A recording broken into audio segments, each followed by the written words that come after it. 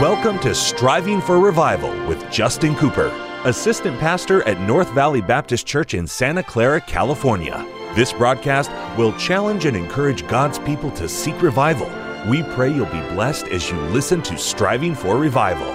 Welcome to the Striving for Revival radio broadcast. This is Pastor Justin Cooper coming today from the KNVBC studio at the North Valley Baptist Church here in Santa Clara, California. What a privilege it is to have you join us for the broadcast today, and what an honor is mine to take the King James Bible and to share with you some eternal truth from the very Word of God. Today, we are going to wrap up the book of Jude. That's right, we've gone through the book of Jude, and I always letter my broadcast so I can remember. I have Jude A, B, C, D, and I've gone all the way up. This is going to be letter I, so we've done many studies in this 25-verse book, the book of Jude. Now, we've mentioned before, if you've missed any Bible studies, go to where you get your podcast, and you can find us there. Type in Striving for Revival, hit subscribe, then you have access to all the archived Bible studies that we've ever done. Every one of them, you can go back through and listen, re-listen, pause, rewind, whatever you need to do, but that way you don't miss anything as we go verse by verse through our Bibles together.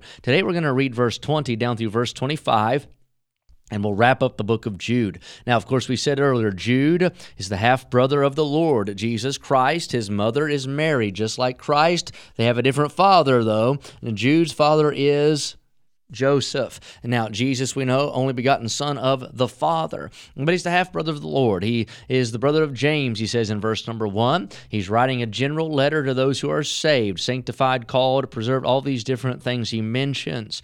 Jude is writing to us, warning us of apostasy, how to watch for it, how to war against it, to be watching and ready for it when it comes, and we're to mark them and avoid them and not yoke up with them. We're to preserve, we're to battle and contend for the faith. In verse 3, that is the theme of the epistle. He said, I want you to earnestly contend for the faith. He said, I want you to fight with some fervency. I want you to fight with some vigor. I want you to fight with some ferocity if it takes it. I want you to fight. Be willing to stand up for Bible truth. Don't let anybody throw poison in that well. Don't let anybody muddy that water. Don't let anybody alter that which is given. You make sure you earnestly contend for the faith. And then he's gone on to describe the apostate, what they do, how they do it, what their goal is, the mode of operation by which they work. He goes through the Bible and describes these apostate people. Now, he calls them sensual. He says they're wrapped up in the carnal. Everything they do, they emphasize the flesh. They emphasize psychiatry. They emphasize the mind. They say take a pill for that.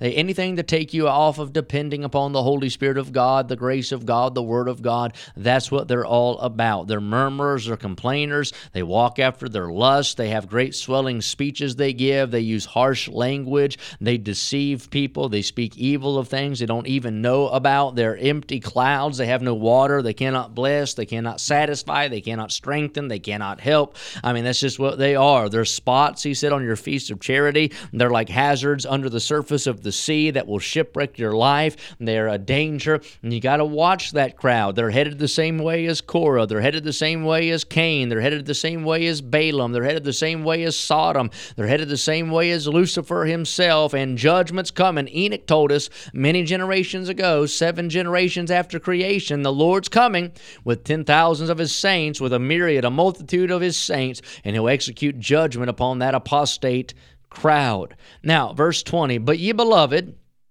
building up yourselves on your most holy faith. He's saying there, make sure you strengthen your stand. You want to make sure that you fortify your principle. Make sure that you solidify your position on Bible doctrine. Strengthen yourself. Build up yourselves on your most holy faith. He's talking about the Bible doctrine, that which you have received. Earnestly contend for the faith.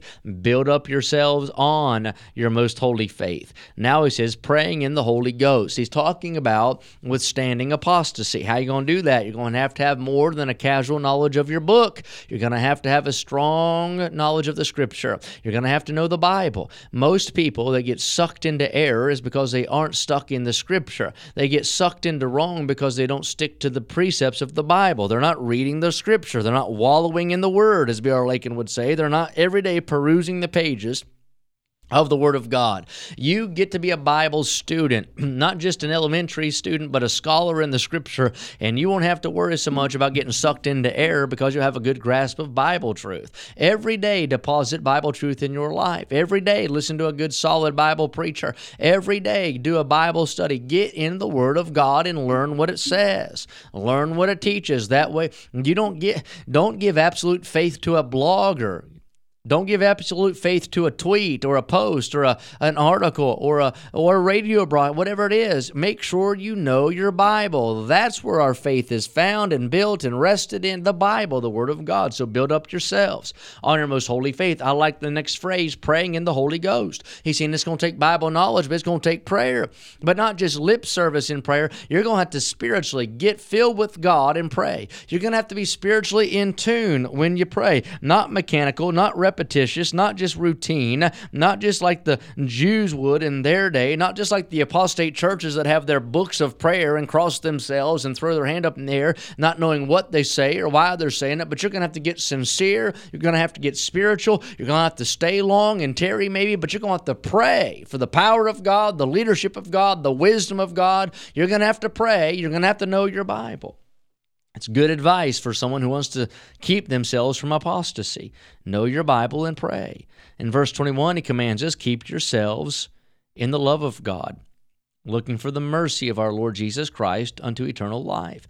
He said, keep yourselves in the love of God. Stay in love with the Lord. How do you do that? Keep looking for the rapture. Look for Him, looking for His appearing. Wait on the Lord. Wait till He leads you. Wait till He speaks. Wait till He guides. But you look for the Lord and keep yourselves. Protect yourself. Defend yourself. Guard yourself. Fortify yourself. Regulate yourself. Govern yourself. Secure yourself. Be temperate in all things, but keep yourselves in the love of God.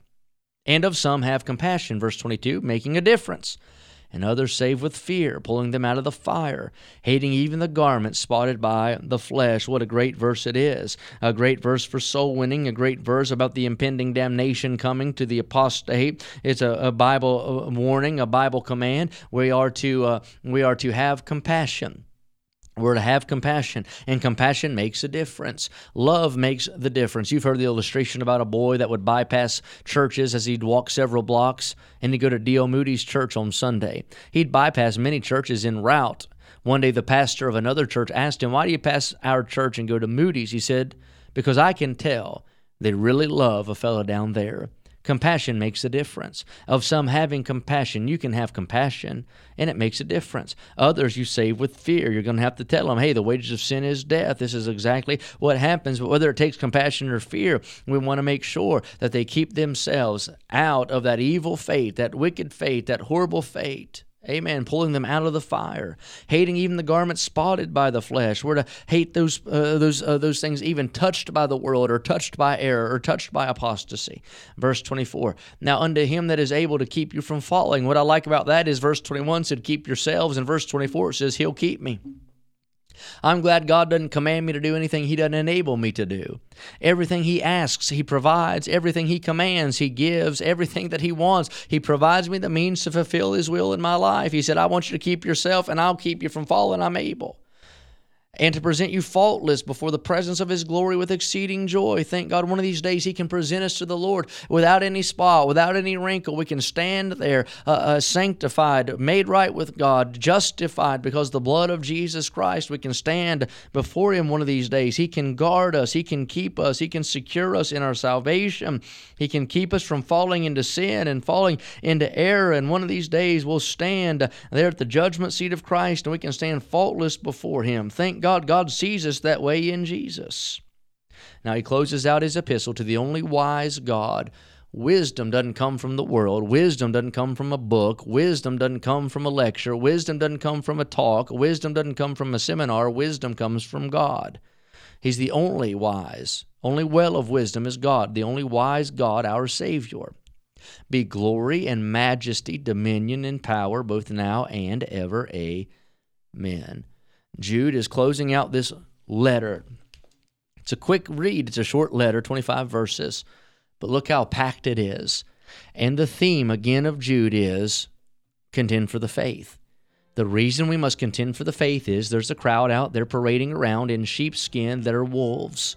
And they're looking to put pollution, if you will, into the well of truth, muddy the water, and to lead those who hold the truth into error along with themselves.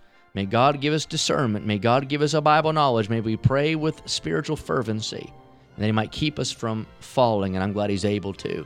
Well, we'll get into a new book next broadcast. You don't want to miss that. Until then, pray for revival. Thank you for joining us today for Striving for Revival with Justin Cooper, Assistant Pastor at North Valley Baptist Church in Santa Clara, California. Listen at this time every weekday as we strive for revival.